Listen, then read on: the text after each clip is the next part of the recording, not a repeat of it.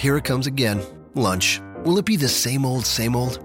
Or are you ready to take a vacation from the ordinary with the new Jamaican Jerk Turkey Sub at Firehouse Subs? Freshly sliced smoked turkey breast, craveably sweet mustard sauce, and a hint of Caribbean seasoning. Just $5.55 for a medium. Save time. Order the new Jamaican Jerk Turkey Sub on the Firehouse Subs app. Firehouse Subs. Enjoy more subs. Save more lives. Participating locations. Limited time only, plus tax. Prices may vary for delivery. This podcast is a member of the Voices of Wrestling Podcasting Network. Visit voicesofwrestling.com to hear the rest of our great podcasts, as well as show reviews, columns, opinions, and updates across the world of wrestling. It's my music. You're listening to Music of the Mat on the Voices of Wrestling Podcast Network.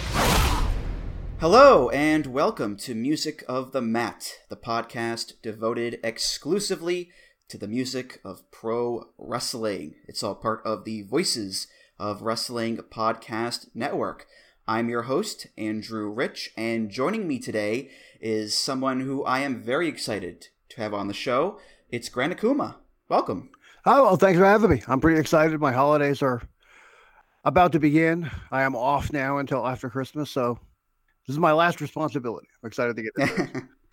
Well, I work in radio, so I have to work on Christmas, unfortunately, because I'm a producer, and there's always has to be someone in the booth to man the shows. So I got Christmas, but I'm Jewish and I get holiday pay, so it all works out in the end.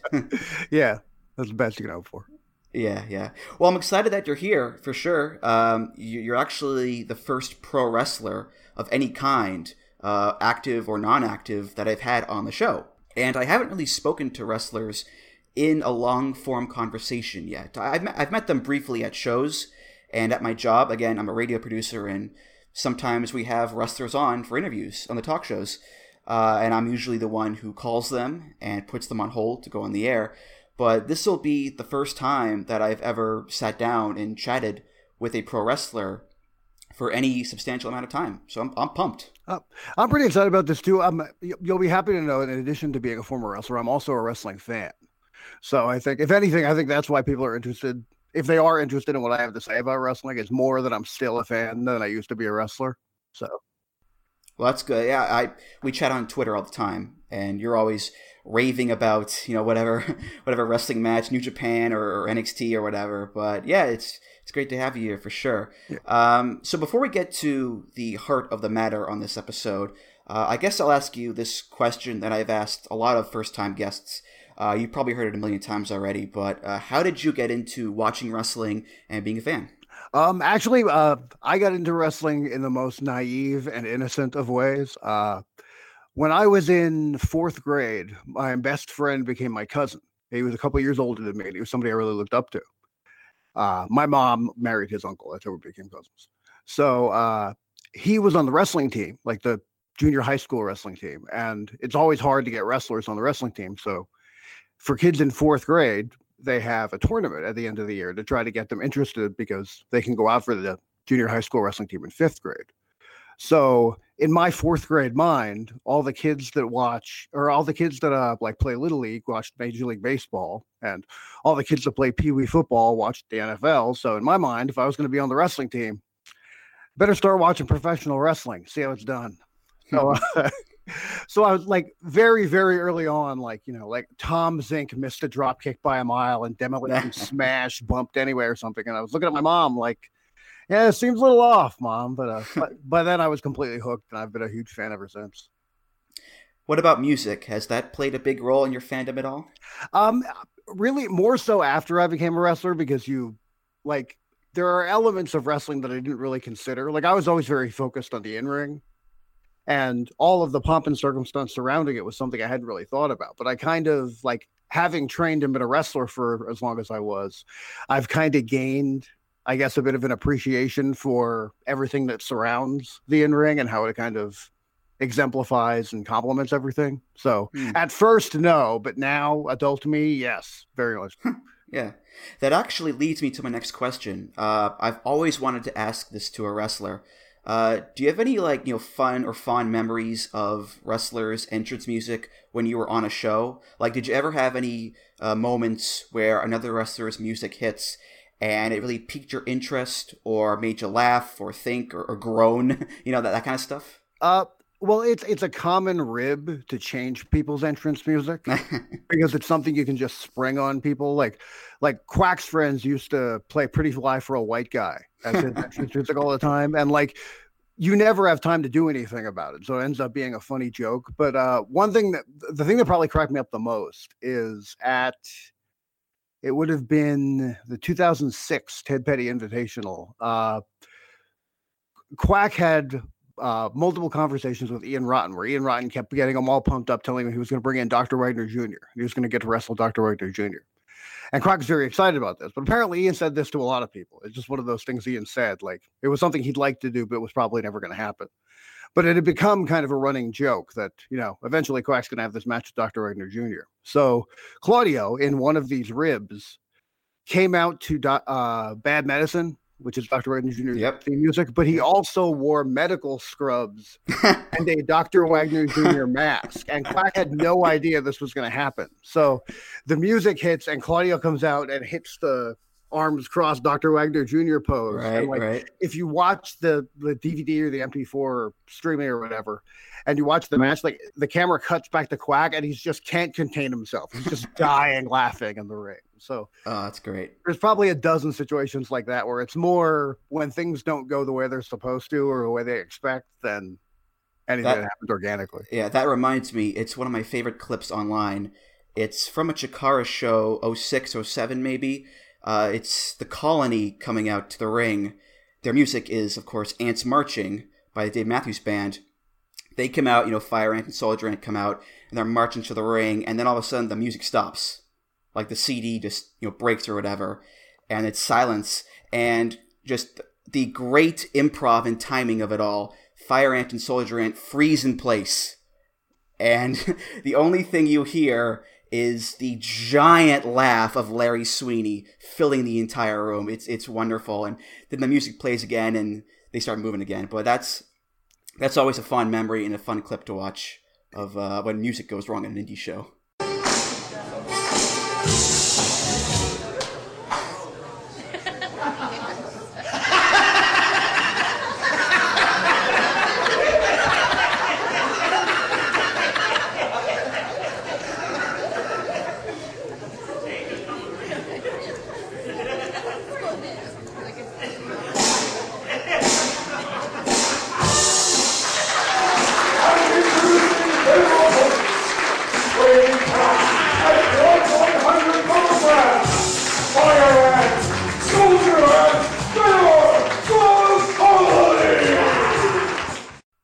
Really, and for people that know Sweeney, that's like a top 5 Sweeney moment because he was just inconsolable behind the microphone on commentary. He was just like, he talked about that forever afterward. It's like one of the funniest things that happened to Chikara unintentionally. Yeah, it's great. It's great.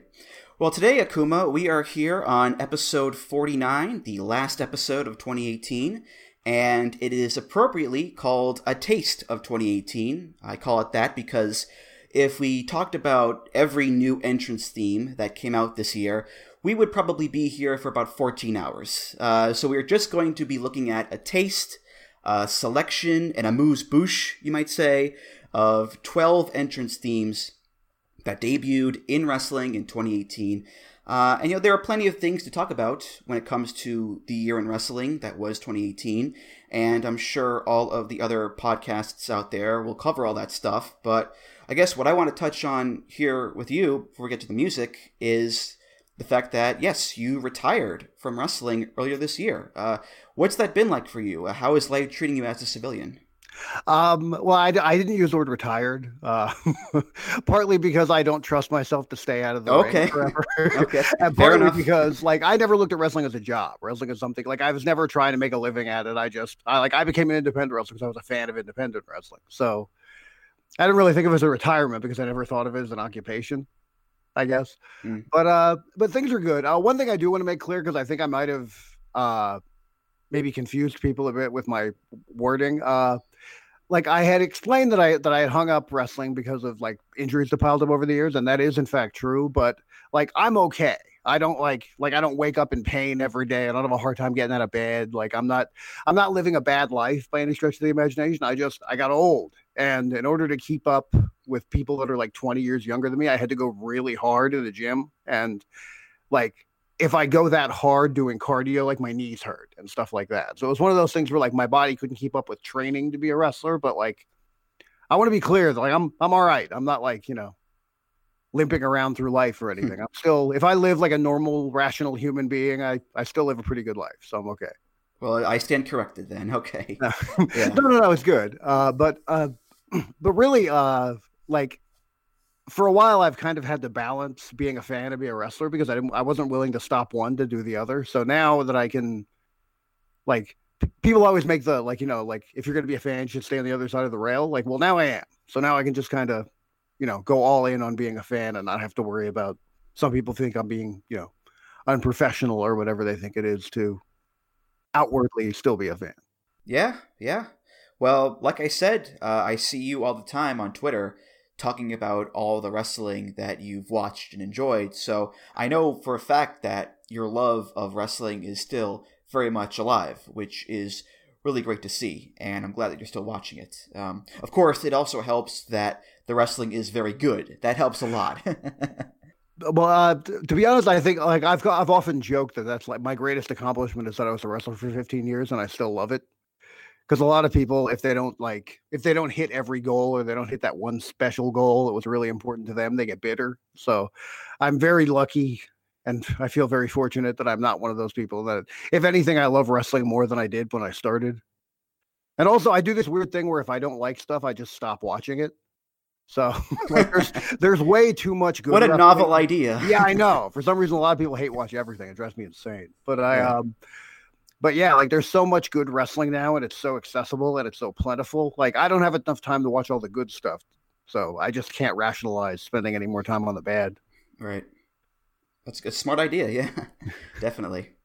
So let's get to the songs for this episode. Again, there are 12 themes on today's list. Quite a lot, but we'll get to them all in due course.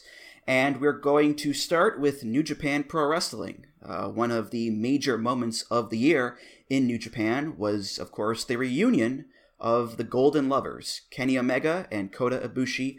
After many years spent apart, they finally got back together. Beautiful moment. And they had some just tremendous matches throughout the year as well. Their new tag theme that debuted in 2018 is by Inosuke Kitamura, and it's called Golden Lovers.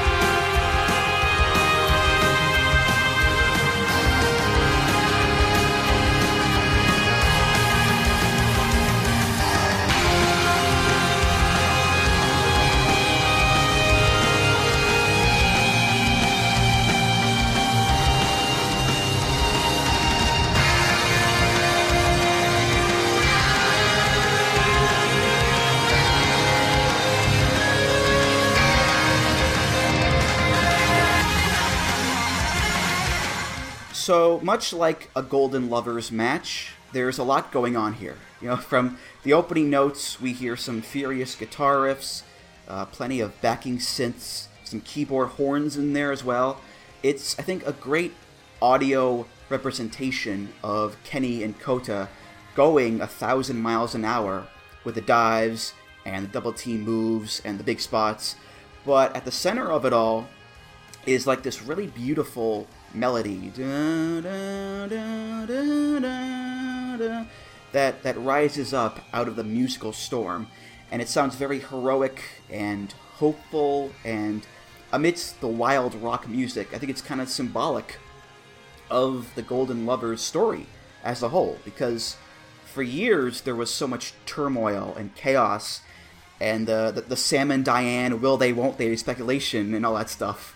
But despite all those years spent apart, and despite Kenny going in one direction with the cleaner gimmick and the Bullet Club, and Kota going in another direction. In the end, they managed to come together again and find each other and reunite. And I think that melody represents that beautiful bond that remains strong until the end.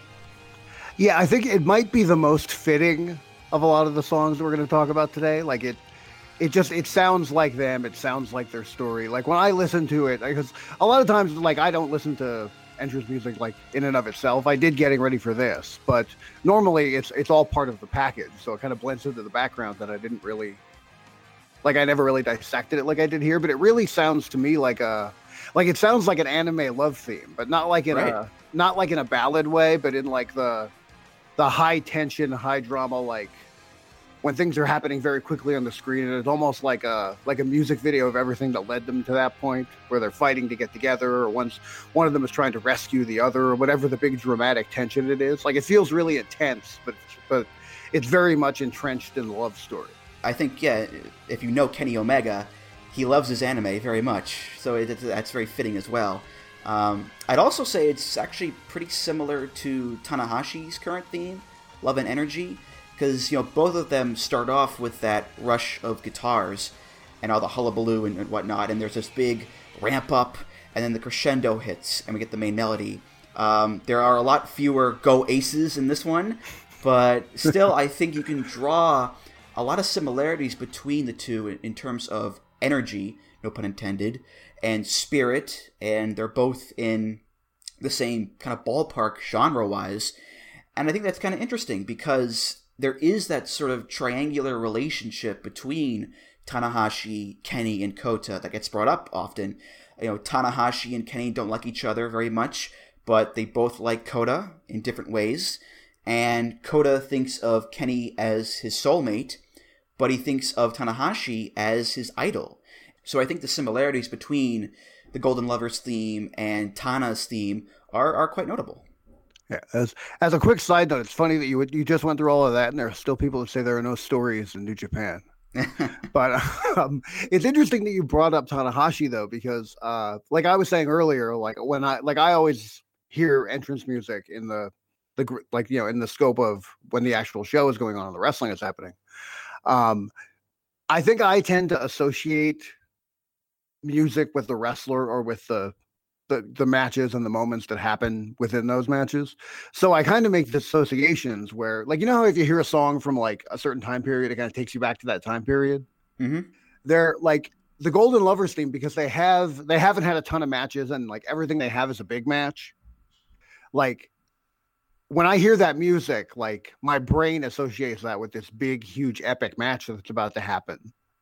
And similarly, and this isn't a slight on Tanahashi's music, but Tanahashi's Go Ace theme debuted at a time when I was like, I felt like I had to watch every New Japan show live. So when I hear Tanahashi's Go Ace theme, I get really sleepy because like it's just, he was always late in the card, and you know what I mean? It's 6 a.m. Yeah. And I'm just like, I'm fighting to keep my eyes open. So like I have an unfair association with Tanahashi's music, but with this Golden Lovers theme, like I immediately get excited when I hear it, because I just like, I feel like great wrestling is on the horizon. That's true. Yeah. We've only heard it on a select number of shows, Honor Rising, the US shows, most recent Kurikan Hall, a few others as well. Tanahashi's theme we hear all the time. So you're right, there is a specialness with this song that other themes don't quite have. Yeah, it's always special. It's always a big deal when you hear it. That's why it's always like, it's kind of like there are a lot of things now at the holiday season where like they wouldn't be great if they were a year-round thing. Right. But like you get really excited for like, like when it's eggnog season or whatever it is. Like when you get those seasonal things that don't come around a lot, they're that much more special. And I think that's another thing that comes with this song. It's like one of those rare special matches is about to happen. Let's head on over to Impact Wrestling. This year, Impact added quite a number of new faces to their roster, including a contingent of luchadors: Phoenix, Drago, Aerostar, El Hijo del Fantasma, and this man, Pentagon Jr. Pentagon was a major player in Impact in 2018. He won the Impact World title at Redemption and went on to be in a crazy feud with Sami Callihan. His theme there is by a group called Epic Score off their album Distorted Eruption. This is called Fuel to the Fire.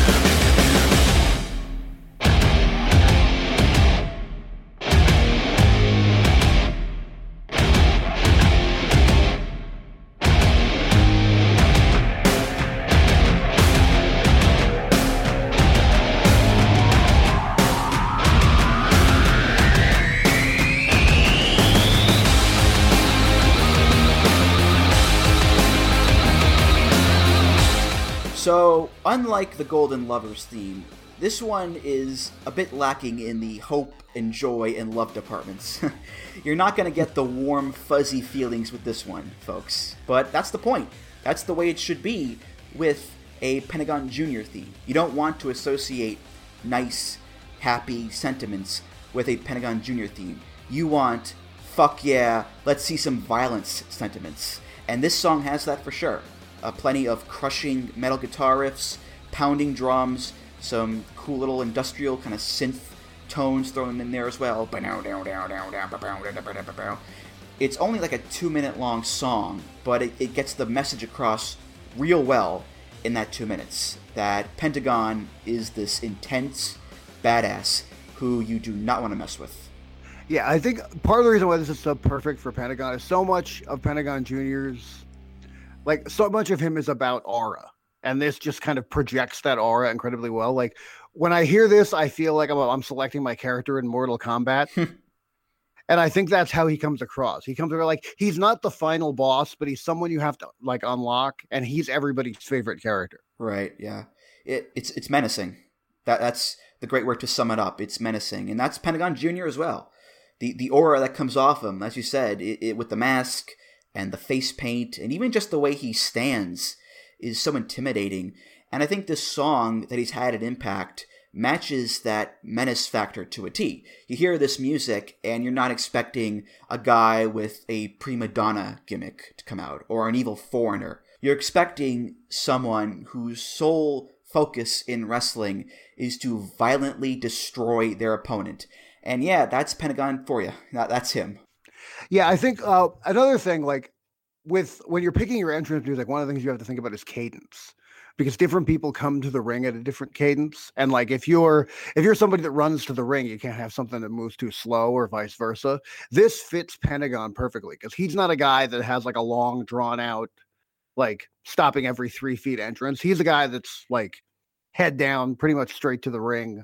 Like, he'll work the people, but he does it in kind of a way where, like, he's coming to kick somebody's ass right now. Right. He's not a pomp. Like, it's about his aura, but he's not a pomp and circumstance kind of guy. That's true. Yeah. I was thinking about this too, actually. Fuel to the Fire. It's a very, kind of scary and foreboding song, and in a very blunt way. It hits you over the head with the chunky metal music. Do you know the other Pentagon Jr. theme, Thrill Switch by Cut One? Do you know that one? No, I don't. All right, that song, I'll put it in here right here.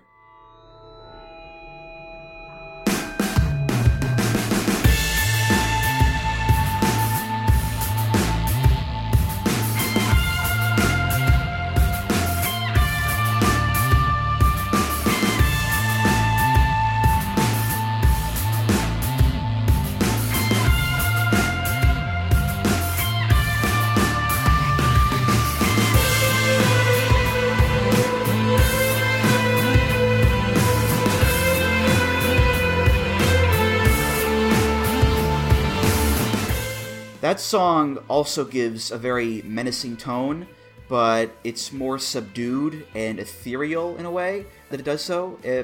So it's kind of interesting how Pentagon in his career has had 2 songs that are kind of different sides of the foreboding, menacing spectrum, but they both work. Pentagon is able to pull them off in both directions, I'd say. Yeah, I think it also, like, it was kind of a necessary thing if he was going to work on, like, on a show like Impact where time is much more limited. Like, when you're on, like, I enjoyed a lot of freedom on the Independents where, like, I could have a slow, brooding entrance and it didn't really take away from anything because we're not, like, time isn't quite the valuable resource it is on television. Mm-hmm. But, like, they need to get him in and out, too. So it's one of those things where it becomes as much of a, like, you want to get the aura and you want to get the right kind of atmosphere surrounding him, but you also have, like, you have to make everything fit in these little boxes on television. Mm-hmm. So I think, like, I want to go back and hear the other one now because I feel like when he was working shows where he had more freedom, I wonder if he took a bit more time and this was more of a condensed version of doing the same thing. Right. Yeah, it's called Thrill Switch by Cut One. Which reminds me, actually, you brought up being on the indies. This is a television product, and maybe Impact, didn't have the resources to pay the rights for that song. They went with this one, and that's kind of been a prevailing theme for a lot of Impact themes lately. The production library songs being used by wrestlers. They're kind of, I think, going away a little bit from the composer Dale Oliver and his music being the main source of themes, and they're relying a lot more on those library songs, which is kind of sad because I think, we need in-house wrestling composers to make themes and to create themes that really fit the wrestlers and to get that kind of personal connection between the composer and the wrestler. But I suppose maybe it was his decision as well. I don't know, but it's something that I definitely noticed that kind of changeover. Yeah. Well, I mean, when you're, one of the things you look, like, as a wrestler, one of the things you look at with wrestling is your favorite song isn't necessarily the best entrance music for you. Like, you're not looking for your personal theme. You're looking for your character's theme. So I think having those in-house composers is actually a really positive thing because you can much better tailor something to a character rather than just digging through the heap of music that's out in the world and trying to find something that just happens to fit. Right. Like, every now and then you find something that's perfect, but usually you don't. Normally it's a lot easier to manufacture something like that than it is to try to just happen upon it. Mm-hmm. Well, we go from Pentagon Jr. to a trio. Christopher Daniels, Frankie Kazarian, and Scorpio Sky. SoCal Uncensored, SCU. Former ROH Tag Team and Six-Man Tag Team Champions this year. They're also regular players on the very popular Being the Elite web series. And their new entrance theme that debuted in 2018 is by the band Vex Temper. It features Daniels, Kazarian, and Sky as guest vocalists. And it's called SCU. SCU!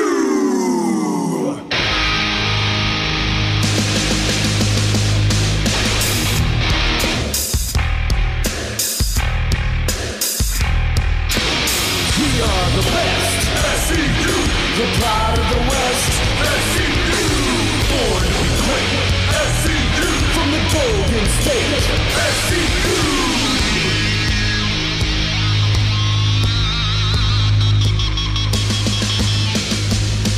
From the mountain to the beach to the Hollywood hills. Pop out to the desert for some SoCal thrills. We run this scene all day and all night. Ring general, the rebel, and the violent delight. Our life, it's a beach. Your life is a bitch. No goals out of reach. SCU getting rich. We won't be censored, and we can't be ruled. We pity your city, and we pity you fools.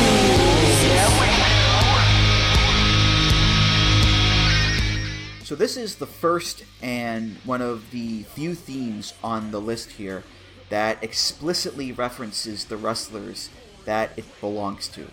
And I think it's hard to make this song be any more referential because SCU is mentioned in it about, 8,000 times. It's the opening stinger that kicks off the song, SCU! And it keeps going from there just ad nauseum. It references the three individual members, the Ring General, which is Daniels, the Rebel, which is Kazarian, and the Violent Delight, which is Scorpio Sky. It also references SoCal, which is very important, and it has their catchphrases and wacky banter in there too. And it's a brash, braggadocio rock song which is perfect for them because SCU is always bragging about how much better Southern California is than everywhere else, and that in turn makes them better than everyone else.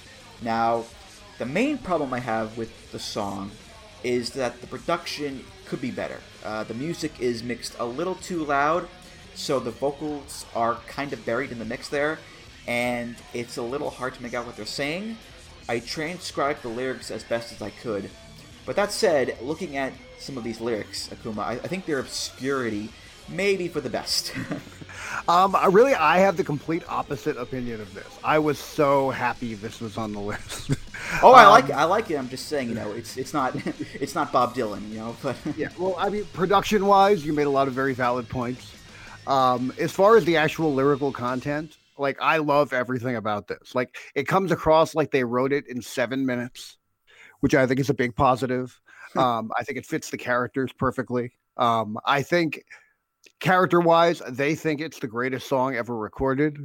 And I think that's hilarious. And also, like, it's fun. It's fun to hate them. Like, while they're making their entrance and they're doing their thing and you hear this music, like, you grin from ear to ear and laugh your heart out while you're giving them the finger. Like, not every heel is like a front row granny chasing them with their cane kind of a heat. Mm-hmm. Like, that's not the only kind of heat there is. There's this fun love to hate them kind of heat too. And I think they do it incredibly, incredibly well. I absolutely love this thing.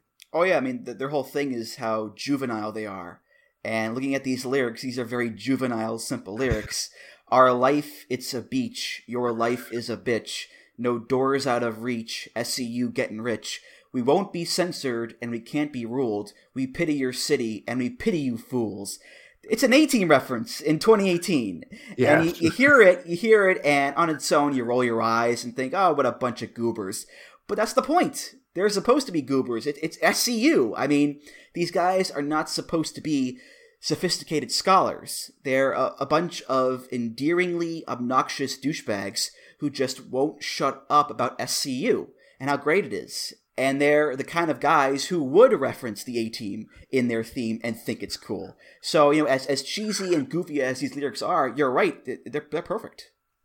The height of the cheesiest for me is the very last verse. They rhyme every line with man. Yeah.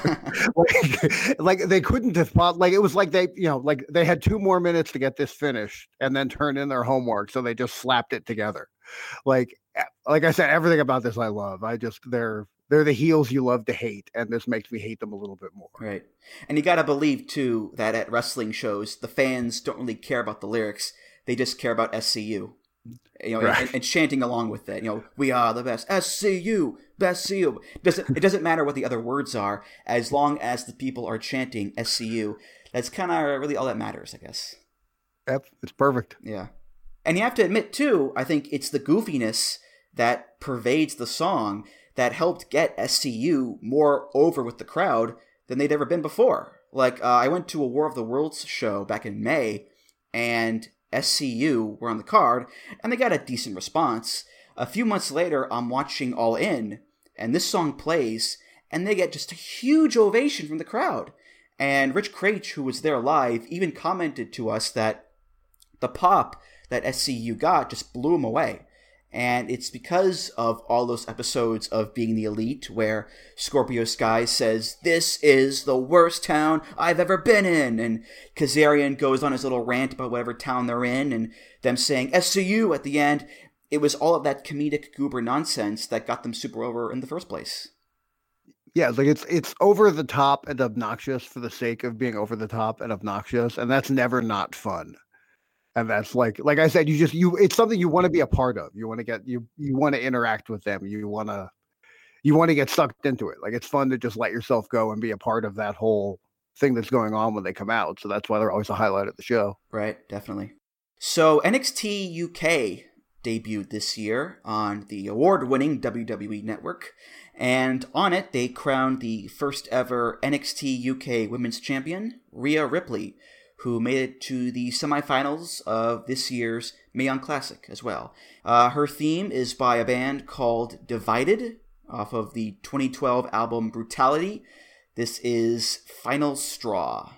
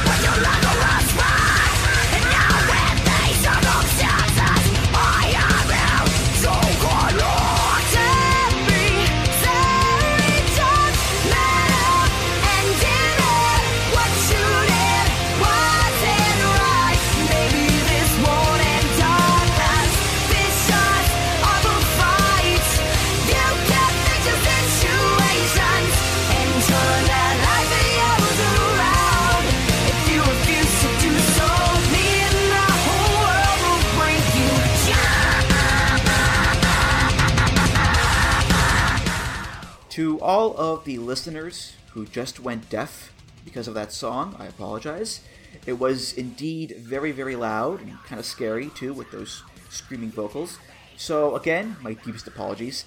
But for those of you who still have your hearing, this is another pretty intense, aggressive song. Dare I say even more so than Pentagon's theme. And I think that's largely because of the vocals. A lot of angry, hardcore screaming, for the most part.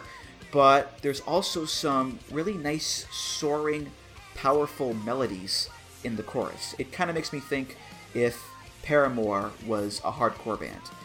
Having said that, this kind of music is not really my cup of tea. What about you, Akuma? Do you like this kind of music?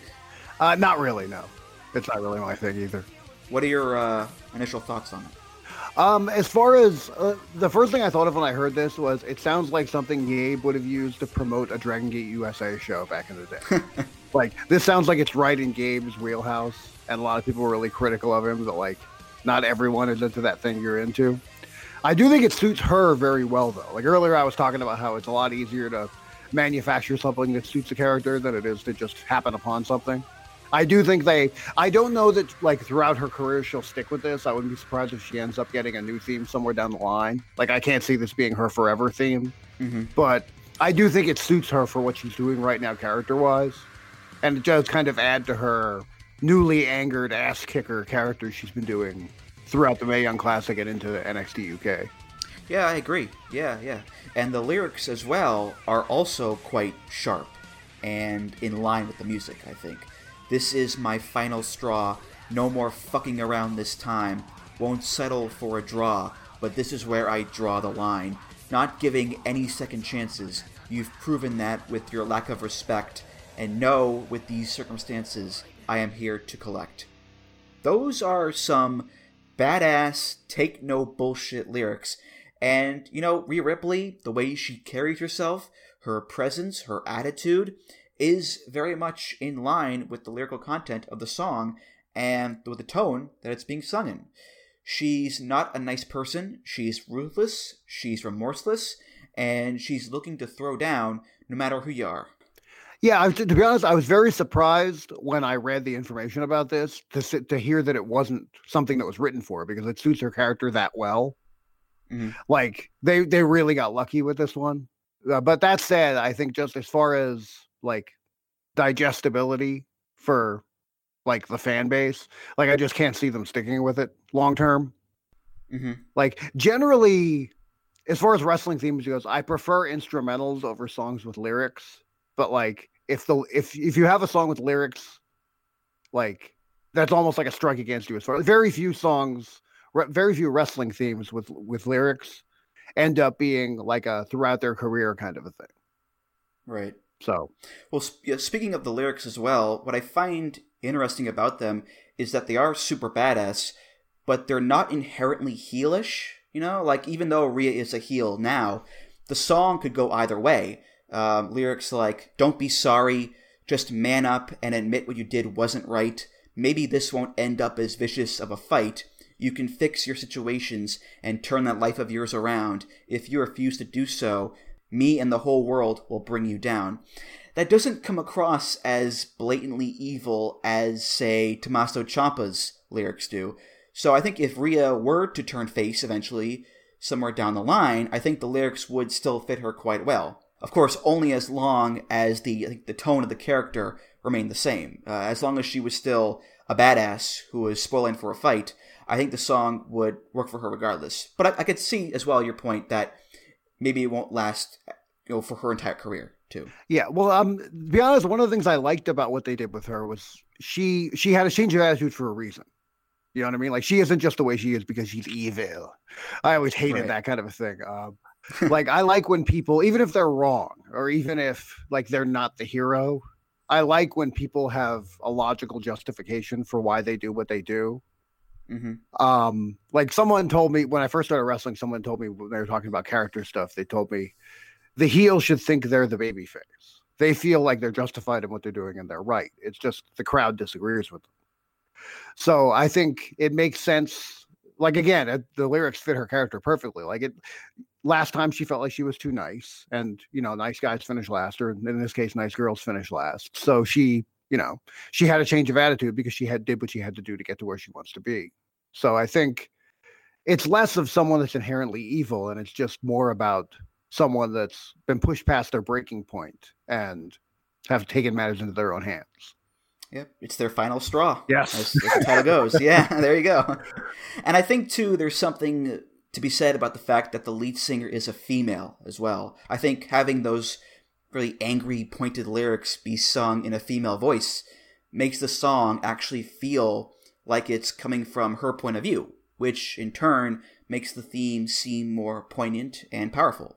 Yeah, absolutely. Like I said, it's amazing this wasn't written for her, because it's like, I'm almost wondering if they wrote the character around the song now, because the two of them fit way too well together to, like, it's an amazing coincidence, if it's a coincidence. We're going to go back now to Impact Wrestling with another trios theme here, another stable theme.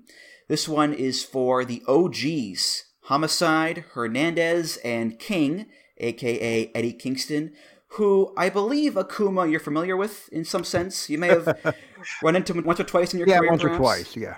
Okay. Well, in 2018, the OGs had a tremendous feud with LAX, Ortiz, Santana, and Konnan. Some wild matches, some even wilder vignettes, too.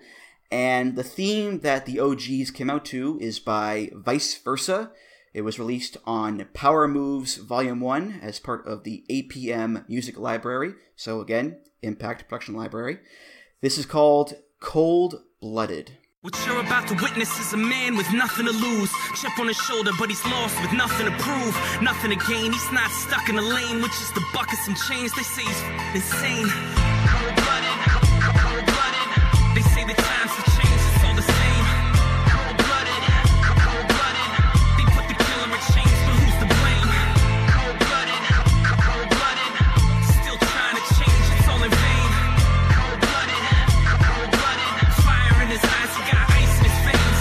What you're about to witness is a man with nothing to lose. The system filled to the brim with the wrongly accused. We bend the rules while the laws are firmly abused.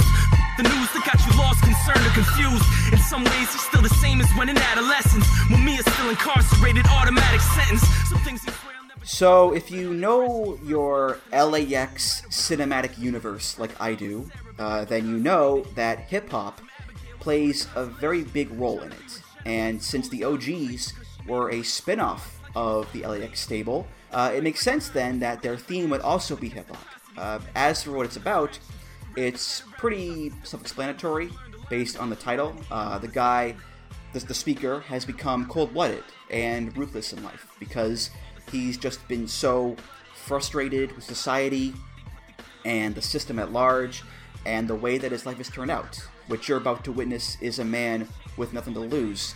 The system filled to the brim with the wrongly accused. We bend the rules while the law has been firmly abused. Fuck the news that got you lost, concerned, and confused. And to express those frustrations, he's turned to hip-hop.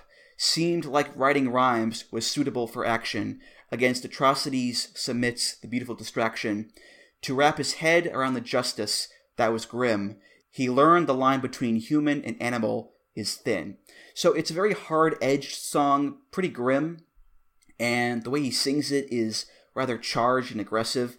But it makes sense, if you have a stable like the OGs, who are these tough street thugs, who are supposed to be cold-blooded and vicious and 5150 and all that kind of stuff, then yeah, I'd say this is par for the course. Absolutely. As you've alluded to earlier, I know a little something about Eddie Kingston. For people who might not know, Eddie and I trained together, and we had a pretty long kind of on again, off again feud. We had a special relationship, and by that I mean we hit each other harder than we hit anybody else. So there's been a bond formed over the years. So Eddie has a special place in my heart. But that said, I'm thrilled to see him doing what he's doing. I'm thrilled to see him kind of at the centerpiece of the OGs. And I can say with some level of authority, this is so Eddie Kingston. Like, this suits him perfectly. And I even love the title because something Eddie said in a promo years ago was, "It's a cold world, bundle up." That's something Eddie's dad legitimately said to him when he was a kid. And it stuck in his head throughout his life. And he used it in a promo and ended up getting a big, people responded to it because it was real. And that kind of became a thing with him for a while. And that's just Eddie. They say that the best wrestling characters are yourself turned up to 11. Eddie's already turned up to 11. But yeah, this is Eddie Kingston personified. And I'm thrilled that they found something that he embodies so well. It's a perfect representation of Eddie Kingston. Absolutely, for sure, yeah.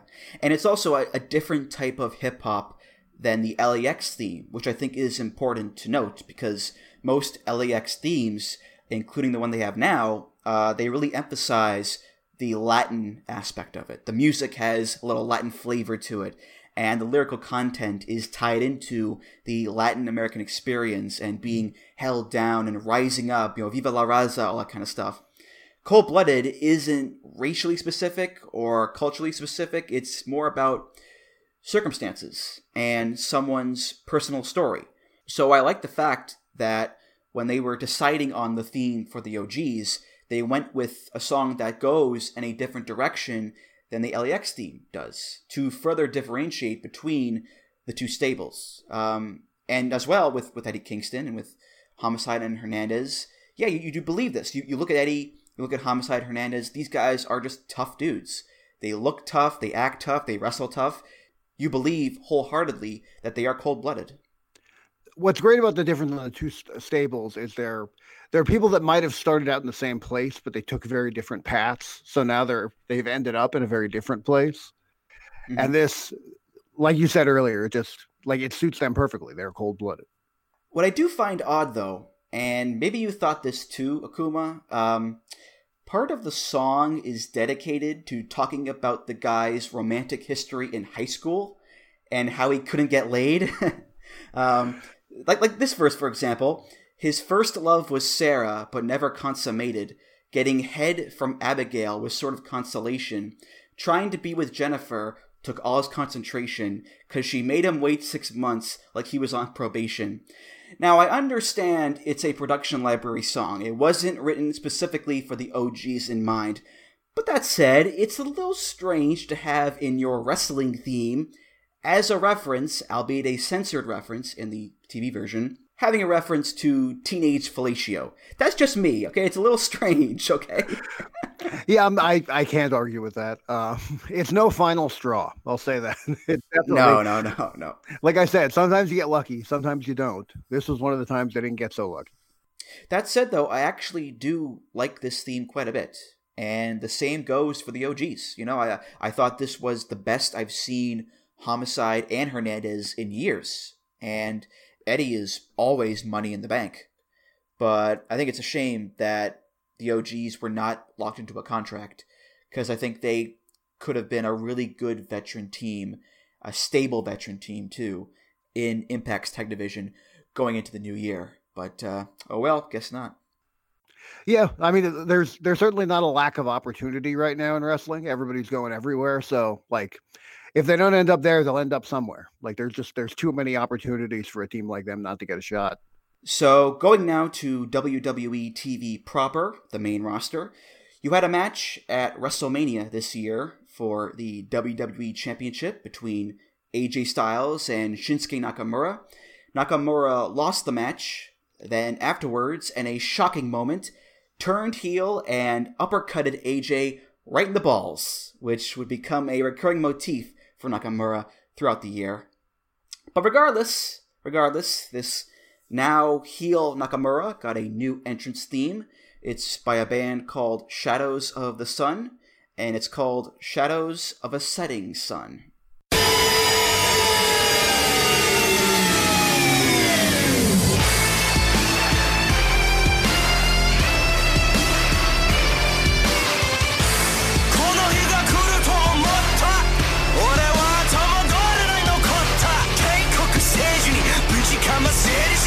なたが得たつもりのものとありきやっとわかるかな俺に質問をするのはバカだな視野結果は誰はトップだろこの世界に一人もいないからよ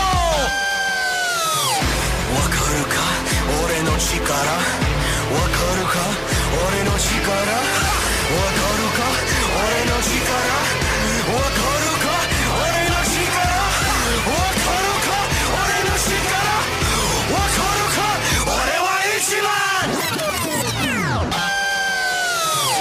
収めて前向いて The original version of the song, the face version you might say, is called The Rising Sun.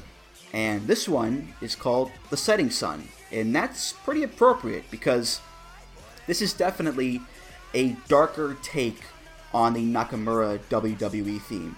They completely scrapped the intro, the down, down, down, down, down, bum, ba, da, bum, bum, bum, bum.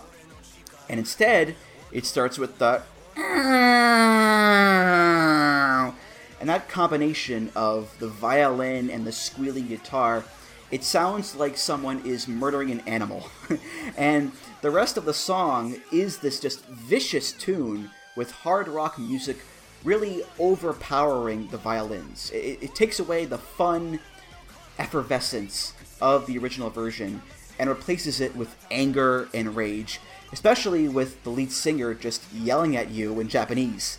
So, yeah, if the intent was to reflect the newfound heelish attitude of Nakamura in the song, then I'd say mission accomplished.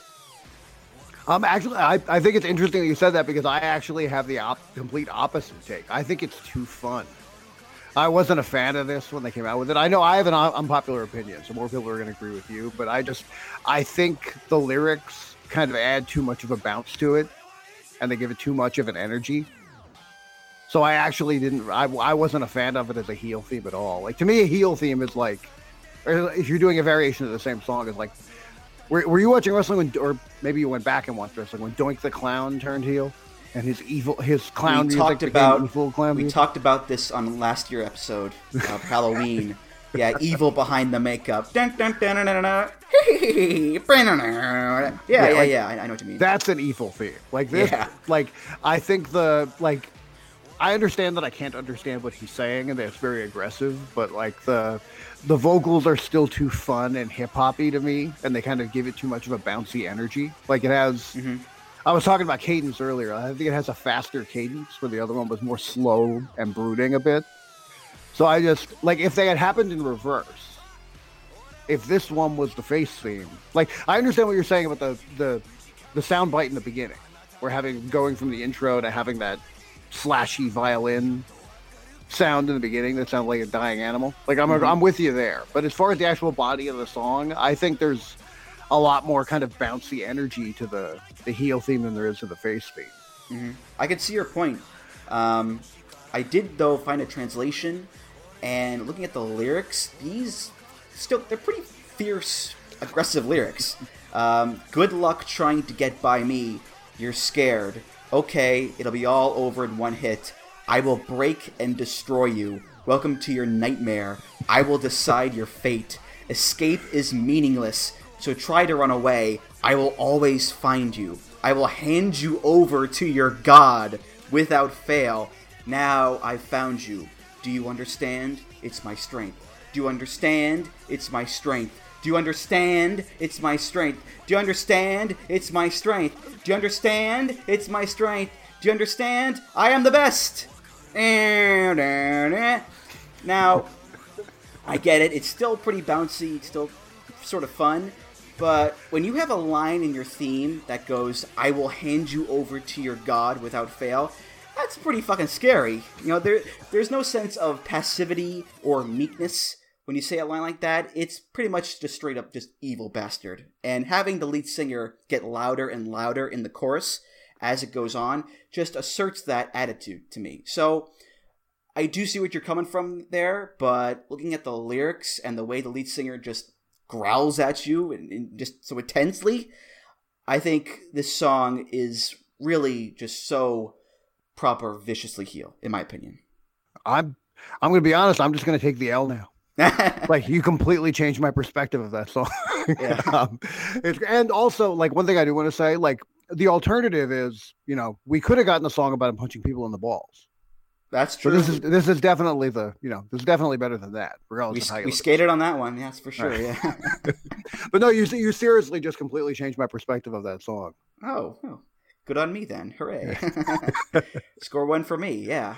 But you're right though. I mean, speaking to the notion of a heel remix, you're right. Usually the heel remix, the typical one, is it slows things down a bit and makes the song kind of, it's kind of dour. This one goes in the opposite direction. It's still, I think, darker than the original, in my opinion, but it really puts the pedal to the metal and cranks the juice up and cranks up the intensity by quite a lot. Yeah, I think you just nailed it. What I think it is, I think it's more energetic, which is why I saw it being as more of a face theme. But now that I kind of see the song more for what it is, it's more energetic, but it's a dark energy. Mm-hmm. If that makes sense. Definitely, yeah. Yeah, so that's why I think, like, now that I have a deeper understanding, I feel like I get it a bit more. I think it was one of those things that I just didn't get, and now I do. Up next, we are going to go to the indie scene and discuss a guy who made quite a big splash at Joey Janela's Spring Break 2 and turned that momentum into a second wind. I'm, of course, talking about PCO.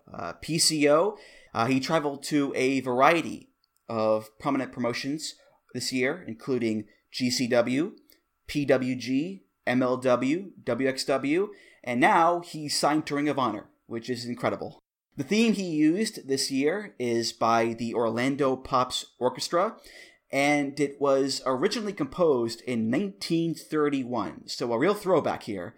This is called It's Alive.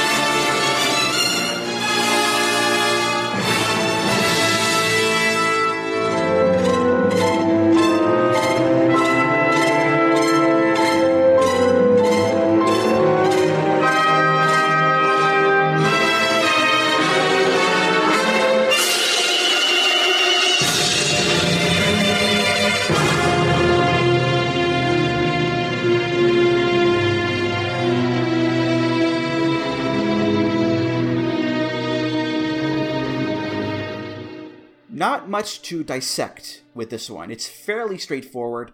PCO's whole gimmick is that he is not human. He is Frankenstein's monster reborn. In fact, if you go online, there's a video called The Resurrection of PCO 2018, and it's with PCO looking like a corpse on a table at the start, and then Destro, his manager, hammers a nail into PCO's nostril and shocks him to life with spark plugs. And then he pulls the nail out. It's quite bizarre and it's gruesome to watch, but that's basically the gist of him. He is not human. He is a monster who is able to withstand great pain and pull off these insane stunts, both in the ring and out. So yeah, why not make his entrance theme the music from Frankenstein? it's a perfect match. And it even starts with the iconic moment of the film, "It's alive, it's alive." So it may not be keeping in line with current music trends, but for PCO, it's perfect. Well, yeah, absolutely. I think I like the "It's Alive" in the beginning because I kind of grew up with that WWF mindset where you have a sound bite in the beginning of your entrance music and then the music hits. That was very prevalent in like the early to mid 90s. Everybody had like a little sound clip. So that kind of like fits him because he's an old WWF guy and also fits the character. But I think my understanding, maybe you can correct me if I'm wrong about this. My understanding is that Destro is not going to ROH with PCO. Is that correct? As far as I know, I don't think so because, spoiler alert, PCO joined Marty Scurll's new stable, Villain Enterprises, with him, Marty, and Brody King. And the photo they released, Destro was not there, and he wasn't at the tapings either, so I don't think he's going to be there. Okay, so I think like PCO without like this new version of PCO with Destro is kind of incomplete without Destro. And I think like the theme really suits what he's doing, but what's special about PCO and the reason PCO blew up the way he did is because of the atmosphere surrounding him, the character and the aura, like we talked about some of the other wrestlers earlier. And one, I think Destro is a big part of that, but I also think this theme is a big part of that. Like, I think if you like all of this is really important to PCO's resurgence, this character, this all of this surrounding him. Like, it's so much more than just what he's doing in the ring. And I think if you don't see that and you don't see that the way he's reinvented himself as a character and the way things like this theme have kind of created this aura around him, then I don't think you really get PCO. Like, this is a really, really important part of what he's doing. Mm-hmm. And it works too in the sense that this is not your typical wrestling entrance music. It's not rock, it's not metal, it's not hip hop, it's not dance. It's early 1930s classical music from a horror film. This kind of tragic orchestral music has no place really in 2018 indie wrestling.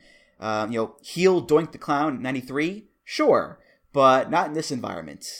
A song like this is going to stand out, just as PCO stands out. The guy feels like a special attraction who does not wrestle the way a typical 50-year-old wrestler does. He is doing sentons onto the ring apron and moonsaults to the outside that almost kill him. Liger is 50 and he still looks great, but even he is like, you know what? I'll do the cartwheel off the apron every once in a while. Besides that, I'm good. But PCO, he doesn't give a shit. He goes balls to the wall pretty much every single time. You hit the nail on the head there. I think he's made himself stand out. Like right now, everybody's fighting for these opportunities, and 50-year-old PCO, you would expect him to try and do what the kids are doing. You'd expect him to try to fit in. But the way he's used things like this song and this character and Destro and all of the things he surrounded himself with to reinvent himself, he's completely different from everything else that's out there. And that's what made him such a hot commodity. Mm-hmm.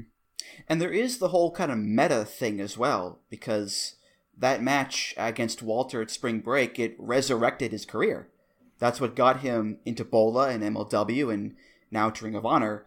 There's that little kind of wink there that PCO's career has been brought back to life, like Frankenstein's monster. Yeah, absolutely. It's truth in advertising. Definitely. Let's head back to Japan for this next one. One of the big stories of the year in Japan was the CIMA Dragon Gate split. CIMA left Dragon Gate with T-Hawk, El Lindemann, and Takahiro Yamamura. And since then, they've traveled around Japan and the world as Strong Hearts, along with the Rascals and a few guys from OWE, which is the Chinese promotion that CIMA now calls home. And between the Wrestle One invasion, the DDT invasion, Bola, OTT in Ireland, and a whole bunch of other stuff, Strong Hearts have made quite an impact. Their theme is by a Taiwanese hip-hop star named Shen Yi, and it's called War Dance.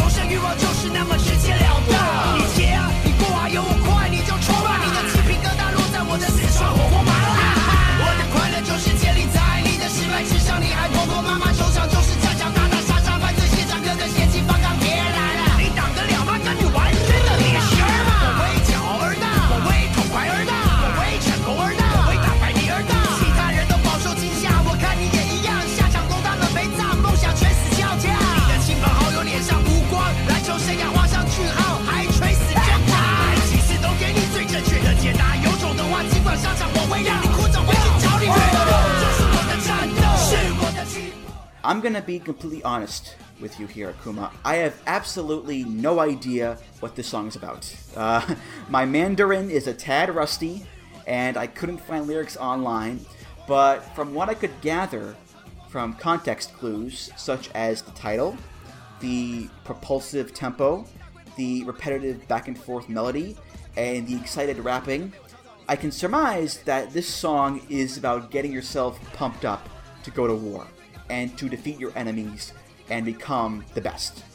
When you have a unit like Strong Hearts, which is just chock full of talented and exciting wrestlers like Shima and T-Hawk and the Rascals and so forth, you want a theme that gets you pumped up to see them come out and wrestle and have matches with the pace and the energy of the song. This song and Strong Hearts, they have such a thrill about them. It's a winning formula to match the two here. Yeah, definitely. The first thing I thought of when I heard this, because I'm in the process of catching up on a lot of Strong Hearts related things. There's too much wrestling for even me to watch, and I'm all wrestling all the time. But recently I stopped watching Raw and SmackDown, so now I'm trying to catch up on other stuff that I had that's kind of slipping under my radar, and keeping up with what Strong Hearts is doing has been one of them. But it's hard because they're everywhere. So the first thing that kind of came to me when I heard this is when I first started wrestling, a lot of people used Lose Yourself by Eminem as entrance music because it has a very similar kind of intensity. It kind of grabs you at the beginning, and then the intensity just builds and builds and builds and builds. But like you said, it's the kind of thing you'd listen to get yourself fired up. It's something you'd listen to before you work out or before you go out and have do whatever it is you do. So that in my mind, it's Lose Yourself in a language I can't understand. That said, it gets the job done really well. It's really, it fits their frenetic pace, and it really, like I said, it kind of builds that intensity that you just start bouncing in your seat, getting ready to go, and that's what you want. This especially for a team like Strong or a group like Strong Hearts, that's what you want in the theme song. Absolutely. And I was thinking, too, with the song and the title, War Dance, you can kind of look at Strong Hearts as this kind of roving band of warriors who come into a promotion like Wrestle One or DDT, and they kick ass and they take names. In DDT, they are the current 6-man tag team champions. And much like the song, when these guys step onto the scene, it creates a buzz. People take notice, and they get into it a lot. You watch Wrestle One or watch DDT, whenever you hear the stinger of the song go, Strong Hearts, and the song kicks in, the mood instantly changes, and the crowd is hooked right away. Yeah, absolutely. It's one of those things, it's like you see them coming over the horizon. If ever a group of wrestlers were nomadic, it's Strong Hearts, and that's what it is. It's like they're a group of warriors coming across the horizon, coming into town, and shit's about to go down. Right, definitely. And I was looking at the backstory of the song, and I discovered it was originally written for a 2008 Chinese film called Kung Fu Dunk, which is about a kung fu artist who plays basketball. And then it was remade a few years later for a video game called Kickbeat, which is a martial arts rhythm video game, and now it's being used by Strong Hearts. So it's not like this is a completely random song from a random album. War Dance has a history of being connected to martial arts and fighting, and as well China, which is where OWE is. It's in, I think, Shanghai. So yeah, it all kind of ties together. Yeah, I think but like, again, correct me if I'm wrong, but I think a lot of the OWE guys have a background in, don't they have a background in like hip hop dancers or something like that? A lot of them are gymnasts, I think, because you see them, doing like just crazy ass flips and 5 cartwheels in a row. They are very talented, athletic guys for sure. Yeah, I think so. I think there might be some kind of, they definitely have kind of a hip hop aesthetic to them and a hip hop theme to them.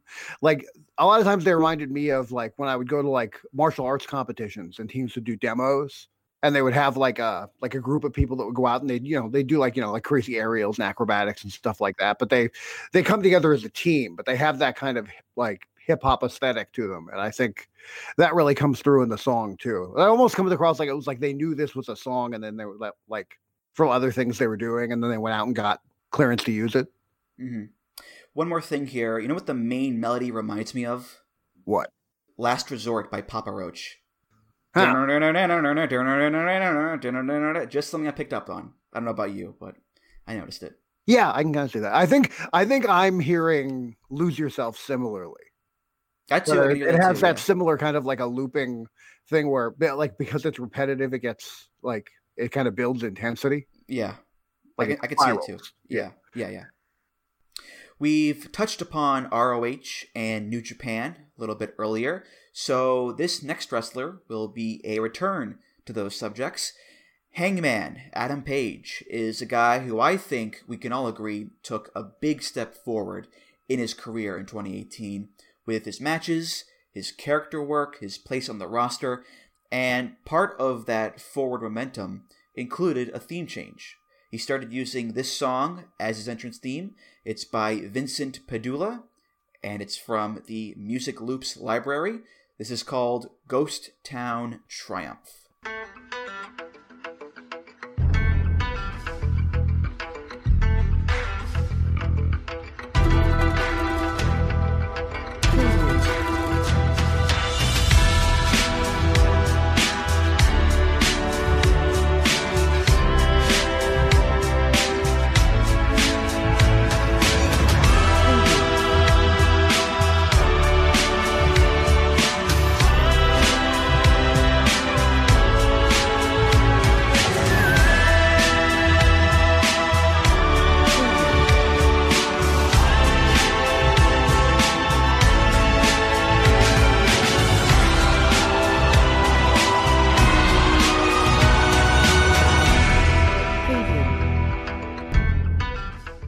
A little disclaimer here before we talk about the song.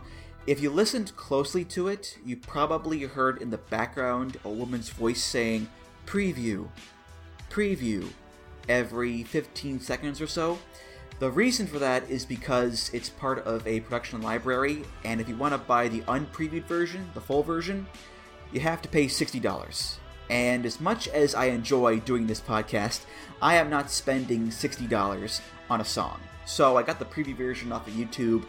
That's why you'll hear preview in the song. But anyway, that being said, this is my new favorite theme of 2018. I get so jazzed up when I hear this song being played.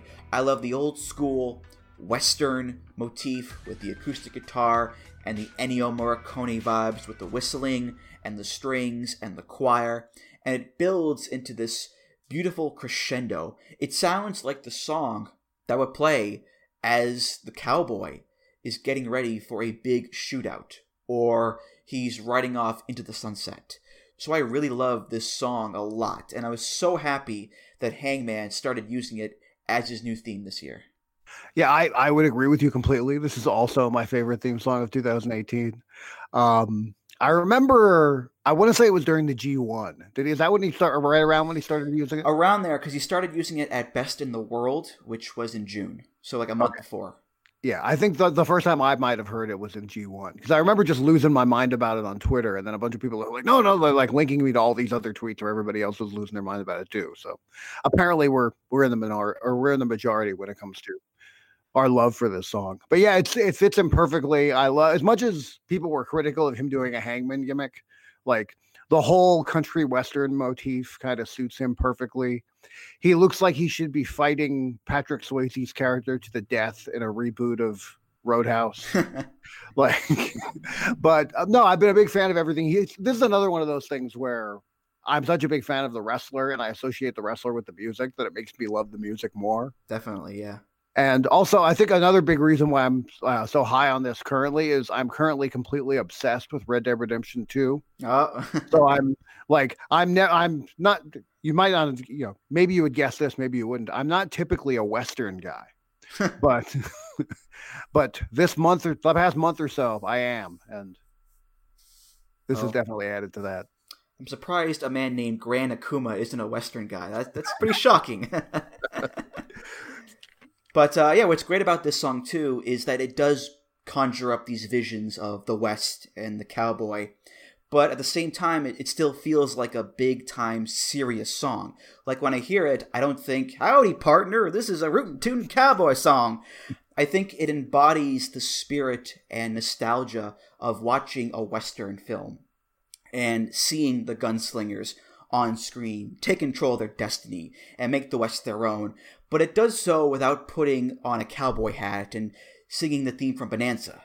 And I think the same is true for Hangman Page. Sure, he comes out with the hangman's noose and the bandana over his face and the cowboy boots, but his character is still meant to be taken seriously. He's not a literal cowboy like Bob Orton or a comedy character like Jimmy Wang Yang from back in the day. He just exudes that kind of dangerous gunslinger aura, the outlaw who won't go down without a fight. So I think Page and this song just fit each other really well. Yeah, it's really perfect. And like to kind of expand on what you said, he's a character, but he's not a cartoon character. He's not over the top. He's not overt. He's not a parody or an over exaggeration. Like it's not absurd to think that he could really be that guy, that he might really wear a cowboy hat every day. You know what I mean? Yeah. There, people like that exist, but people like Jimmy Wang Yang do not exist in the real world. No. So, but yeah, it suits him perfectly. Yeah. And then even just when he makes his entrance, like he just has to like step through the curtain, and it's like, because he generally has a ramp or some kind of an aisleway to come down. So it's like you said, he's that old school cowboy stepping out into the middle of the dirt road to have the shootout. You know what I mean? He just has to stand there for a second with his legs apart and his hands near his hips, and he's there. Yeah. Fits him perfect. Definitely. And we mentioned too his elevation this year with him being in the G1 and main eventing shows and whatnot. I think that elevation presented itself in his music as well, because in Ring of Honor, he used to just have the Bullet Club theme as his entrance theme. And I think the connotation of that was that Hangman Page was not important enough yet to have his own theme music. That the only thing you could say about Hangman Page was that he was just another guy in the Bullet Club. He wasn't a star like Cody or the Bucks. He didn't have a cool gimmick like Marty Scurll. He was just Adam Page with a noose. But now that Hangman has improved so much and he's really stepped up to the plate, he does deserve his own music. And this epic theme makes him seem so much more important. And now he's not just some guy in the Bullet Club anymore. He's his own man.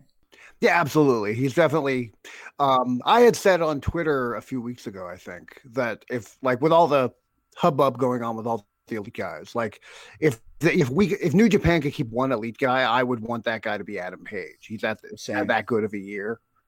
And I really feel like he's kind of graduated this year, where he went from being a Bullet Club guy to being Hangman Page, where, like you just said, he's less one of the, he's less part of a group and more his own man.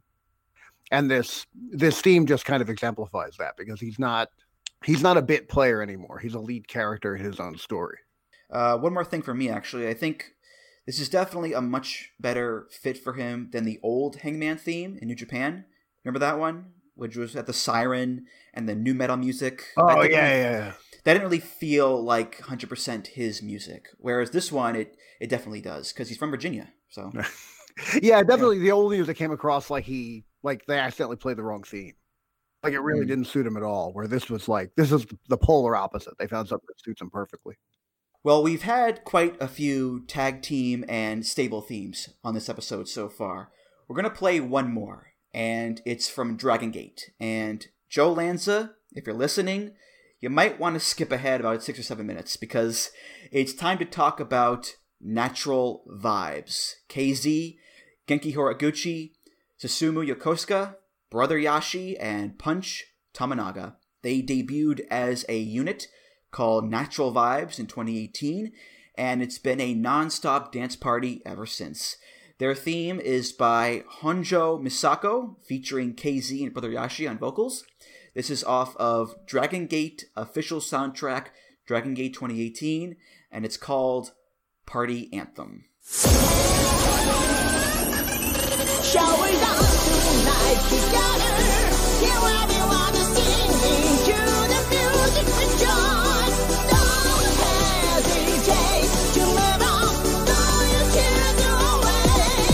Shall we dance tonight together? Here everyone is singing to the music with joy. Find your own star, Asuna, Are you ready? 俺ら雰囲気フリーになおかつロックステディマッシュバンク上げてゆくバイブス俺らのショーケースアイモンケーそろそろ行くぜ俺らの正体マイクを握ればバリバリ超ハイ全国各地のオンザリンク歩いてこうぜクルージングハンズアップ高く上げろハンズアップみんなで騒ごうハンズアップ高く上げろハンズアップみんなで騒ごうナチュラルバイナチュラルバイナチュラルバイナチュラルバイナチュラルバイナチュラルバイナチュラルバイナチュラルバイジャンプジャンプジャンプジャンプジャンプジャンプジャンプジャンプジャンプジャンプジャンプジャンプジャンプジャンプ Shall we dance tonight together? Here everyone is singing to the music. You know, we've played some pretty intense, heavy music on the show so far. Pentagon Jr., Rhea Ripley, Nakamura OGs. And that kind of music, it's fine to listen to if you're in the mood. But after a while, I think you want something that's a little bit lighter, a little bit more upbeat, something to dance to, perhaps. And that's where this song comes in. Because when I hit the play button on this, and that upbeat, peppy techno kicks in, and the falsetto vocals, shall we dance tonight together?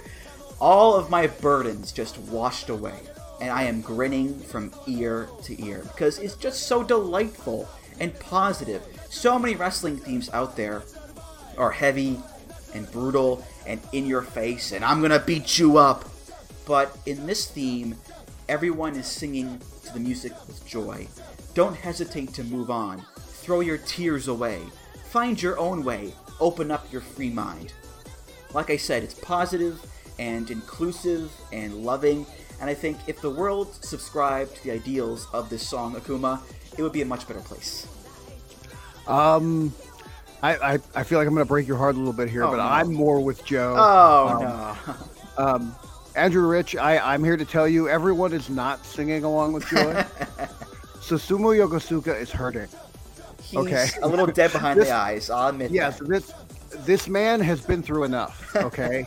They made him dance in Do Fixer, and he's over and over again found himself in other factions where they also made him dance. Like, Genki loves it. And I'm happy for Genki. And I want Genki to have all the fun in the world. But the fact that they keep dragging poor Susumu Yokosuka into this is breaking my heart. Because it actually used to be in canon. In the Do Fixer days, when they first did the dancing thing and Genki spent his hard-earned money to get dance lessons, Susumu didn't want to do it. The story was that he wanted to be the new leader. And they were recording Magnum Tokyo. So they did the Rikishi thing with him. Like, remember they used to do the Rikishi thing where they would put the yellow sunglasses on somebody and then they'd be into the dance and they dance? Yep. They did that with the Magnum Tokyo masks. Everybody had a different colored Magnum Tokyo mask, and they would forcibly put it on Susumu, and then Susumu would be into it like the Rikishi gimmick, and he would dance along with the Do Fixer guys. But now they don't even do him the service of putting the mask on him. Now they just force him to do it. And the man is hurting, Andrew. He's hurting. So it's a lot of fun if you're not Susumu Yokosuka. If you're Susumu Yokosuka, it is torture, and we need to set this man free. He is the bear that's been like nailed to the bike, and he's running out, dance, ride around. It breaks my heart. He's one of my favorite Dragon Gate wrestlers too, and I've been following Dragon Gate since it was Toryumon, and it genuinely makes me sad to see him so unhappy. Well, thanks, Buzzkill. Thanks a lot. Sorry. That's all right. Well, going back to the song, it's a very inclusive song because it's a dance song, and KZ and Yashi, who sing the verses, are encouraging people to dance along with them and to participate. The whole hands up, da da da da, hands up, da da da da part, and the jump, jump, jump, jump part. It's got a very positive vibe, if you will.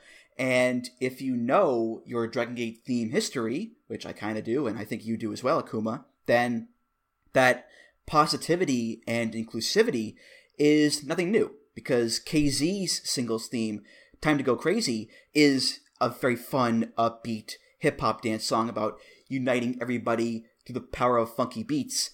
And Genki and Susumu were in a little stable called the Jimmies together, whose own theme was about group bonding. So even though this is a whole new unit, I like how it's still flying the flag for happiness and enthusiasm and unity that we've seen with those other themes.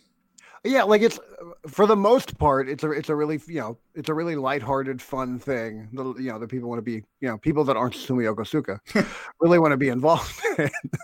I just it suits KZ and Brother Yashi's gimmicks perfectly, and like Genki's clearly having the time of his life. I other than getting Susumu out of there, I agree with you. It is a lot of fun. There are a lot of kids attracted to Dragon Gate shows, as we see now with them doing the bell ringing gimmick in the beginning. So it's fun for the kids. It gets everybody's energy up. For the most part, I'm with you. I just want to save Susumu. Okay. Save Susumu 2019. We'll get that campaign started. Yeah. But also this has also kind of become and this goes back to the very, very early days when Magnum Tokyo did a dance by himself. There's always been a dancing wrestler in Toryumon / Dragon Gate, almost always there was, or some kind of elaborate entrance set to music like that, mm-hmm. Going from Magnum Tokyo to Milano Collection AT, yep. And the Do Fixer and the various different stables. Susumu seemed like he liked being a Jimmy. That wasn't as bad. He liked the Jimmy Conga line. He was into that, but the rest of it, the man just wants out. Mm-hmm. And Punch isn't that great either, to be honest with you. Because at least Susumu is sort of capable, but Punch is not that great a dancer, to be honest. Yeah. But Punch at least, sometimes people dance badly, but they still have a good time. Yeah, exactly. He might be having a good time. There's different aspects of it. It's miserable and refuses to try. Yeah. And I think it's understandable. Yeah. Yes. As a white guy, I understand it perfectly. Right. Yeah. The one thing, though, that befuddles me about this song in Natural Vibes is that Natural Vibes are dressed in Rastafarian colors, reds and yellows and greens and whatnot. Brother Yashi has a Rastafarian gimmick with the dreadlocks. Even the name Natural Vibes sounds like the name of a pot dispensary. So, why is it techno music and not reggae music? I get techno music is better to dance to, but the aesthetic doesn't really match the genre. You know what I mean? Oh yeah, absolutely. And really you can there is high energy reggae. It's not like they couldn't have an upbeat song. So that is really baffling, because Kofi Kingston's music was one of the most high energy, crowd immediately jumps to their feet kind of songs in wrestling. That was a ton of fun and super high energy and got everybody up. Maybe it's just harder to dance to. Because even the guys that love the dancing aren't very good at it. So, Genki's been dancing badly for a really long time. And he got lessons, too. Like you said, he got lessons to impress Magnum Tokyo. Yeah. But, hey, well, what can you do? The second to last theme on the list is another WWE theme. This one from the American NXT. It's for Shayna Baszler, who was just a dominant force in the NXT Women's Division this year. Two-time champ, current champ, actually. Her new theme is, of course, by CFOs. It's called Loyalty is Everything.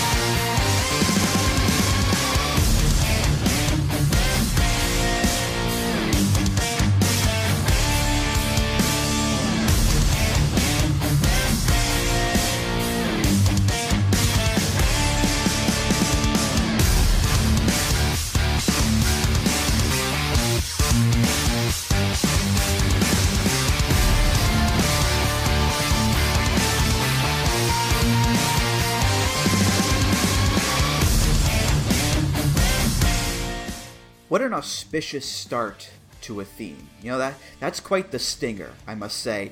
The evil, distorted whinny of a demonic horse, followed by the creaking wheels of a ghostly stagecoach bound for hell. Mwahaha.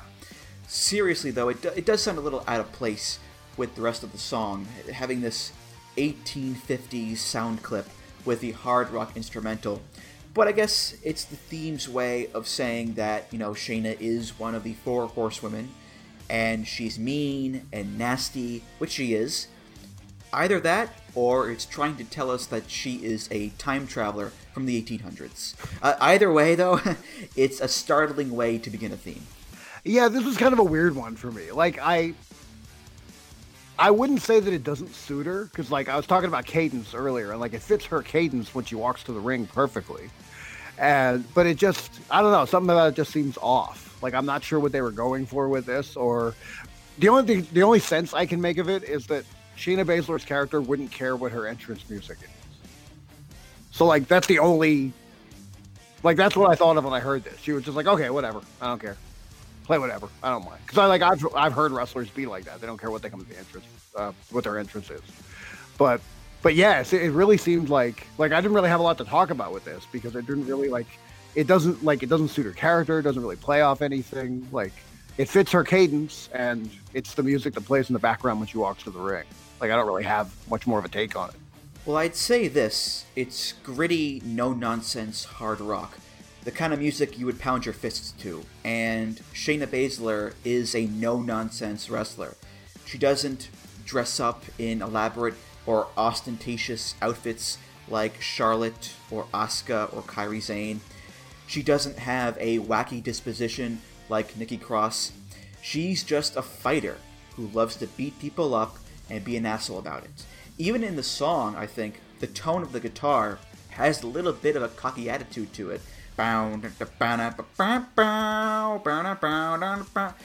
there's a little hint of dickishness in there, but it's never too over the top. And that actually fits Shayna and her character really well, I think. Yeah, I think it might be one of those things where I think she's just, like, it's, if there was an intention with it, it might have just been to let her be the character. Because I think it sounds less like a theme song and more like background music, if that makes sense. Like, it almost, like, it doesn't sound like the opening credits to a movie. It sounds like something that plays during a really intense part of the movie. Well, it helps that it's like 5 minutes long as well, because CFOs, for whatever reason, they love making their 90-second songs looped into 5 minutes in length.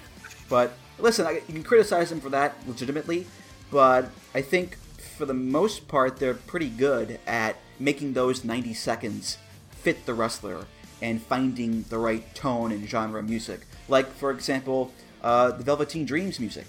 Yeah, and really, like, we were talking about, like, tailoring music to a character. Like, and I can say this from experience, the less of an overt character you have, the harder it is to do that, because there's just not as much to work with. So, like if somebody's composing music, they go up there, oh, what's your character? It's like, oh, I'm just an ass kicker.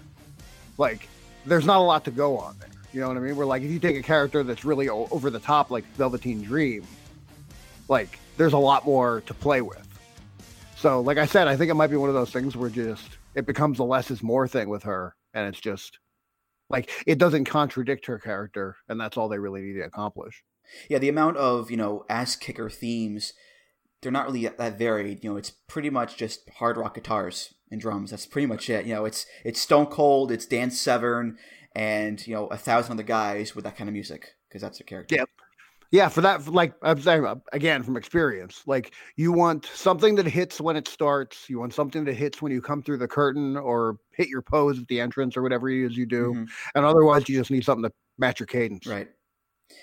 Well, it's time for the last theme of the episode. And what better way to end the 2018 wrestling year than to talk about the king of pro wrestling himself, Minoru Suzuki. And 2018 was quite an important year for Suzuki, considering it was his 30th anniversary as a wrestler.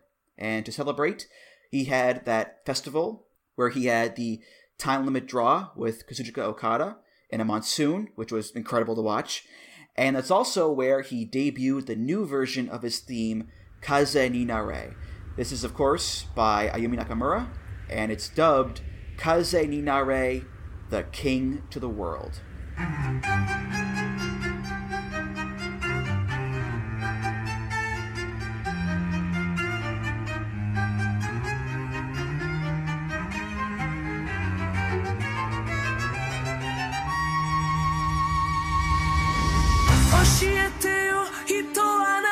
探し続けるの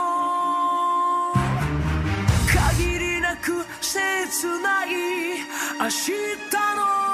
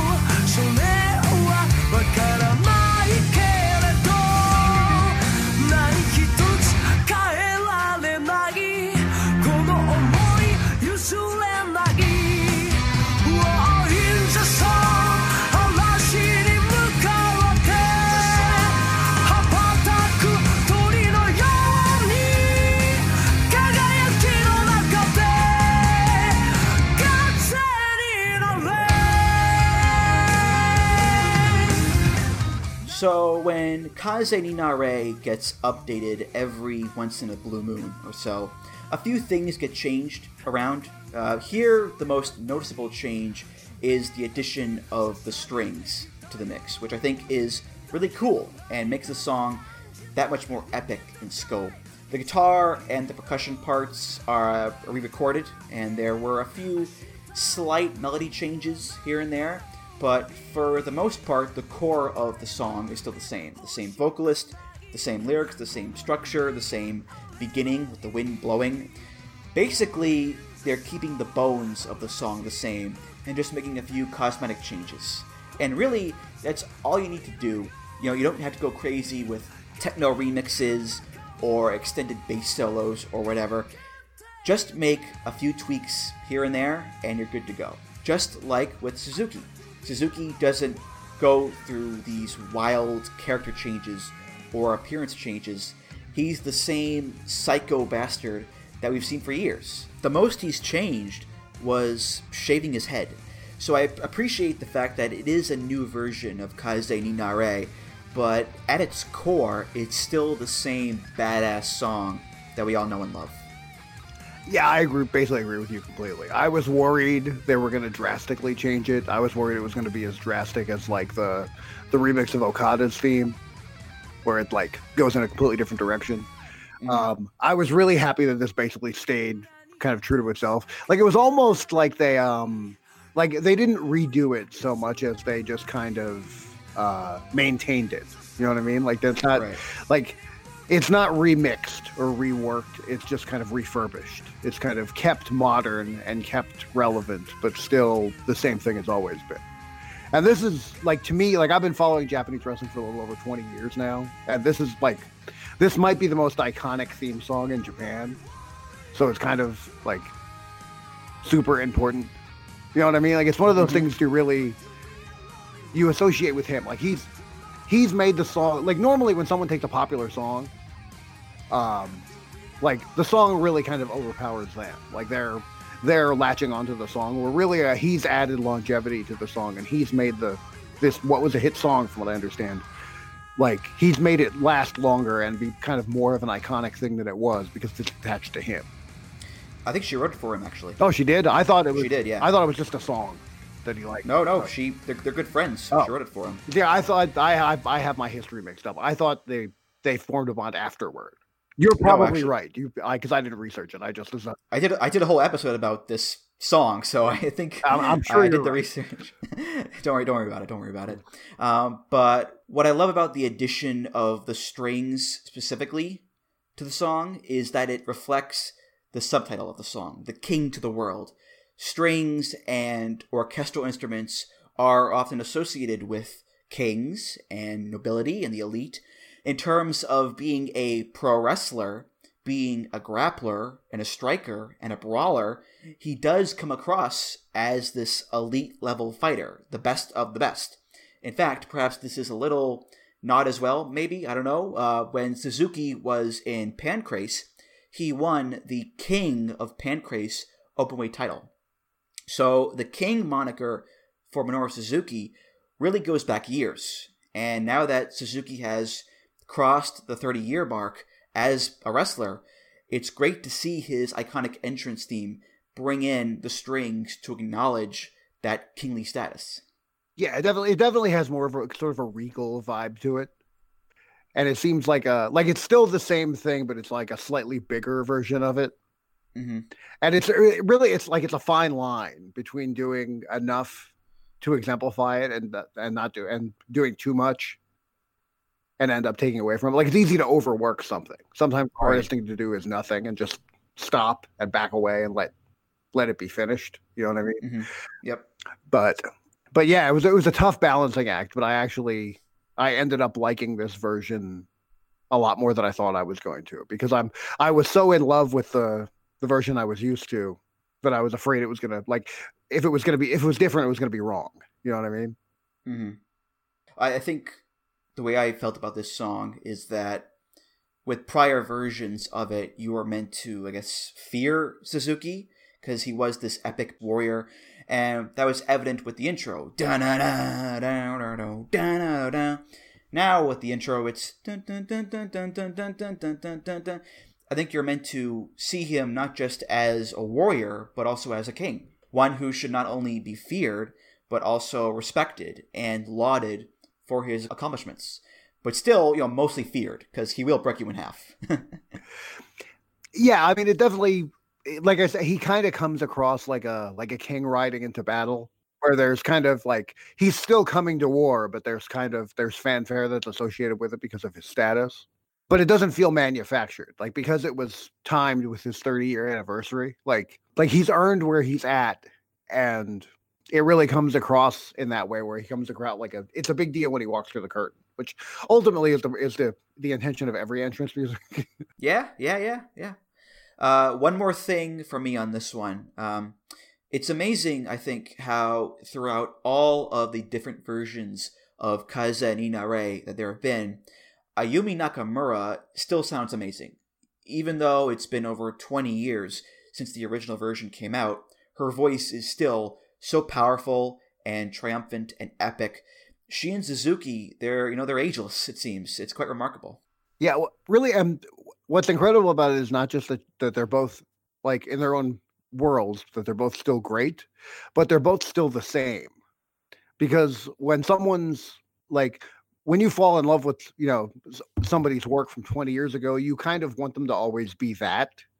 And people have a tendency to grow. People have a tendency to, evolve over time and change and all of those things. So the fact that she still sounds the same, and that it hasn't, because selfishly we want Kaze ni Nare to be Kaze ni Nare, like, where having created this for Suzuki, you would, like, she might get bored with it. She might want to change it. She might want to, 5 years later, like, look back and be like, oh, I wish I'd done this differently, or I wish I'd done that differently. And the fact that she let it be what it is and what everybody has fallen in love with is a really commendable thing, because, like, long before wrestling, I used to be an artist, and I was really bad about overworking things. Like, I couldn't look at something I did 2 months earlier and not mess around with it or change something, or, you know what I mean? Like, I was always second guessing myself, and I was always redoing things or finding a new spin I wanted to put on things. The fact that she just understood that it was finished and basically left it alone is the most special thing about it, I think. Mm-hmm, for sure. All right, well, that was our look back at some of the themes that 2018 pro wrestling had to offer us. A pretty eclectic mix of rock and techno and hip-hop and Frankenstein. We were dipping our toes in many pools there, but that's wrestling for you. It's a giant buffet of different styles and tastes, And now we look forward to all of the new themes that will come in 2019. Because in the words of Journey, the wheel in the sky keeps on turning. Akuma, do you have any final thoughts on this episode? No, I just wanted to thank you for having me. I got to kind of step out of my wheelhouse a little bit and kind of expand my horizons a little. This is not exactly my biggest area of expertise. Most of the time when I'm talking about wrestling, I'm talking about the actual wrestling. So this was a lot of fun, and I definitely learned some things. So I'm going to call it a win. Well, thank you very much. This was awesome. You were awesome, and I'm so glad you came on the show. So the pleasure was all mine, sincerely. And yeah, that does it for this episode of Music of the Mat. Thank you so much for listening. Akuma, any plugs you want to give out? Go right ahead. No, I'm pretty much just hanging out now. Yeah, I'm enjoying having free time because that's not a thing when you're a wrestler. But I suppose if I'm doing anything, you will find it on my Twitter. So my Twitter is @__Akuma because somebody already had Grant Akuma. So I apologize. But damn them. But from what I'm told, frustratingly positive takes on wrestling, you can follow me there. And anything else I'll do, I'm sure I'll be talking about there as well. You, Rob Naylor, and Alan Farrell are like the three musketeers of happiness on wrestling Twitter. You're always so happy. Got a lot to be happy about. That's great to hear. And Music of the Mat is part of the Voices of Wrestling podcast network. You can find many other great wrestling podcasts on there at voicesofwrestling.com. Follow the show on Twitter at Music of the Mat. Follow me on Twitter at Andrew T. Rich. You can find the YouTube playlist for this episode and all past episodes at the VOW forums, voicesofwrestling.com/forum, and of course, rate, review, subscribe on iTunes, Google Podcasts, Spotify, and many other places. Oh, also, keep an eye out for the 2018 New Japan Year in Review ebook that is coming out pretty soon. Every year, voicesofwrestling.com puts out an ebook that is a big retrospective of the year that was in New Japan. Profiles on wrestlers, profiles on tag teams, essays, stats, reviews, title histories, all that good stuff and more. I'm writing for it again this year, and it should be coming out pretty soon after this one drops. So keep your eyes peeled for that one coming out. Make sure you follow at Voices Wrestling on Twitter for any updates to that. So, Akuma, thanks again, and I hope you have a happy and healthy New Year. Thank you. Happy holidays, everybody. All right, for Grant Akuma, I'm Andrew Rich. I hope all of you, yes, you out there, also have a happy and healthy New Year. Thank you so much for supporting this wonderful, wacky podcast in 2018. I'll see you next time on Music of the Mat in the year 2019. Oh my goodness. Take care, guys. The warmth of your love's like the warmth from the sun, and this will be our year. Took a long time to come. Don't let go of my hand now, the darkness has gone. This will be our year. Took a long time to come, and I won't forget the way you held me up when I was down, and I won't forget the way you said, darling, I love you. You gave me faith to go on. Now we're there, and we've only just begun. This will be our year. Took a long time to come.